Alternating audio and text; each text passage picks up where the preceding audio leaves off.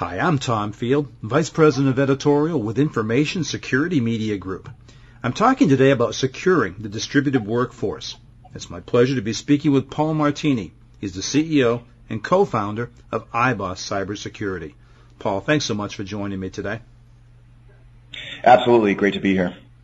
So, Paul, it seems like everyone's dealing with the same problem, which is how do you secure this distributed workforce and make it a good end-user experience? So a couple questions for you. And the first one is, what do you find to be the unique challenges that are presented by today's distributed workforce? You know, whether you're talking about mobile users traveling around the globe or you're talking about branch offices, home offices, and things of that nature, one of the big challenges is you still have to secure the web data that's running through those devices or through those laptops or computers that are abroad. And you run into a lot of different issues, specifically when it comes to administration of a platform. So when you're trying to look at how do you provide this kind of security through one central interface. And then the other part is the user experience. You know, when they're in the office and they're traveling, you want the user to not only have the same consistent experience while they surf the web or use email or use cloud applications. You also want them to be just as secure.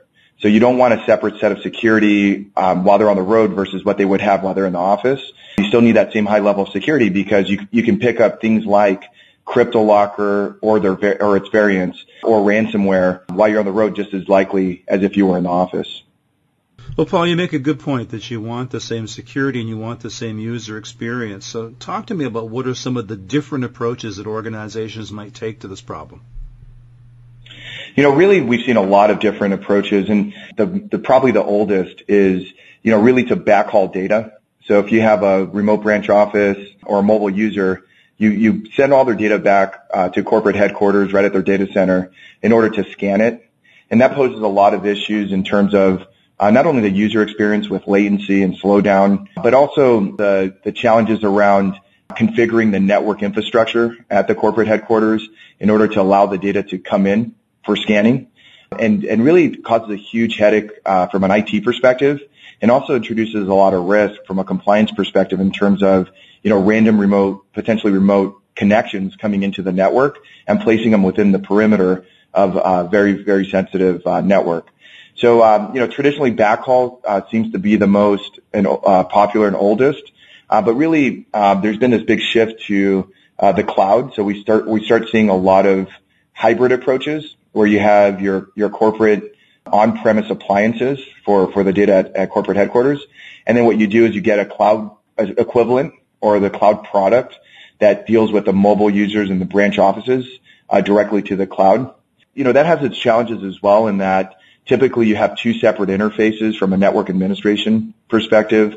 You're logging into your appliances when you're at corporate, but you're also logging into the cloud interface when you're trying to manage the mobile users. And then also importing and exporting logs between the two systems. Really what that ends up translating to is not just the lost hours for an IT administrator. What it turns into is user experience that is different because they're actually using two different systems. So their cloud experience is going to be much different than what they see at headquarters. And then we've also seen more recently is the full cloud approach, which is basically an approach that all of the data from corporate headquarters and mobile users and branch offices get piped to the cloud directly. Your applications are in the cloud, like Office 365 and others, so why not scan it there? And that actually sounds great and it works well, but the challenges that we see with that are issues around compliance. So some organizations have to have the data within their perimeter, within their firewall. So what does that data look like in the cloud? How is it stored? How is it secured? And then also areas with things like Privacy Shield where regulation requires you to keep data within the United States or within Europe. And that becomes very, very challenging as well. And so you start coming into a lot of issues around, compliance, laws, and also, maybe running into some latency for corporate headquarters that might have a very, very large connection. And then also leads to maybe a higher potential cost as well. So, Paul, talk to me about the unique iBoss approach. What is it that you folks do that really is sort of your secret sauce? We have what's called iBoss Cloud Elastic Container. And really what the container is, it's actually built up of these nodes. The nodes actually provide the functionality like web security and reporting. Or an organization has their own container within the cloud, within shared, distributed geographically across the globe. But what's nice about that is that the nodes can also be placed within the headquarters of the within their firewall within the organization, and to service the data from corporate headquarters, but also exist in the iBoss cloud as cloud nodes as well. But all the nodes together form this container, which allow us to also extend capacity very easily by adding more nodes. It also allows us to deal with things like Privacy Shield by placing nodes in specific locations, whether they're in the iBoss cloud or inside of the customer's own network. And then it also allows a path for the really legacy traditional appliance at headquarter approach. When you replace those appliances with these nodes, you're already in the cloud using the container, which means that you can deal with the remote users, branch offices direct to cloud, because those cloud nodes can deal and service those end users. And so that allows the flexibility from kind of an appliance approach today, moving into cloud nodes, and these nodes that might even be at corporate headquarters, and eventually you unplug the power to these nodes and you're already in the cloud using the exact same interface and the exact same feature set. So really you can contrast that to even what you see at a peer cloud, a cloud provider that uses more of a monolithic approach. It's one big cloud, and so all of the users' data is potentially shared, all of the sensors are shared, dealing with things like security, scalability, latency, things like regional requirements. Where is my data? Is it really in the U.S. or in Europe? That's moving away from a monolithic cloud to a container-based node approach, which is what we do with iBoss Cloud. So, Paul, talk to me about what the feedback you get from your customers regarding this Elastic Container and how it helps them to improve security as well as the user experience. What do the customers tell you? What they really like about it, first and foremost, is that it's choice.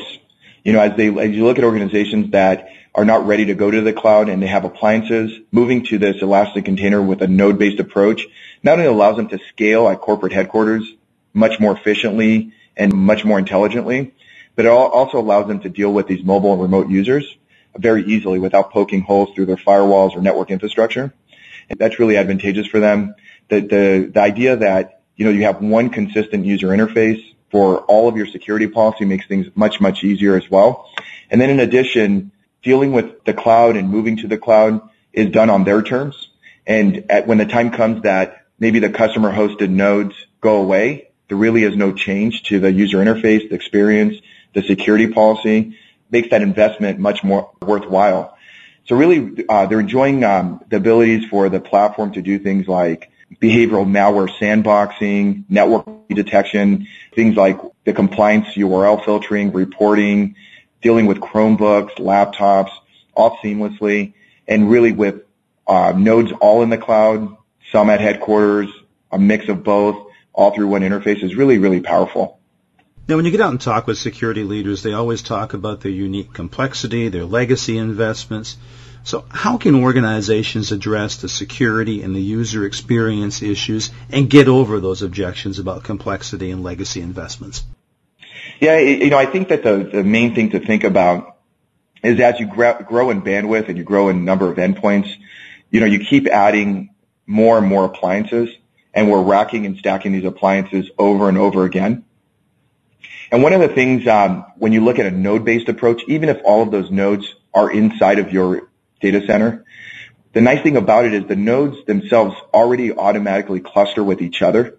So that investment that you may have lost by using those existing appliance-based architecture is regained as you move forward astronomically, because you can scale much more quickly when your bandwidth increases. You can scale much more quickly when the number of points and end users increase without having to figure out how you're going to solve that problem. Because the solution today is really the same old approach of, add more appliances, figure out how to link them all together, figure out how I'm going to store more data. The more bandwidth means more reporting data. And so you have to think about how do you scale that quickly. Whereas with a node-based approach, it's almost instantaneously. You can quickly, especially with the virtualized nodes, they link in and cluster almost instantaneously to provide infinite expandability. And so I think that really it's important to stop thinking in the past and start thinking in the future, because you can't base your decisions moving forward based off the number of hours you've already spent. You have to think about the number of hours you're going to spend as you move on. Paul, that's really well said. Thank you so much for your time and your insight today. Yeah, absolutely. Great being here. We've been talking about securing the distributed workforce. I've been speaking with Paul Martini, CEO and co-founder of iBoss Cybersecurity. For Information Security Media Group, I'm Tom Field. Thank you very much.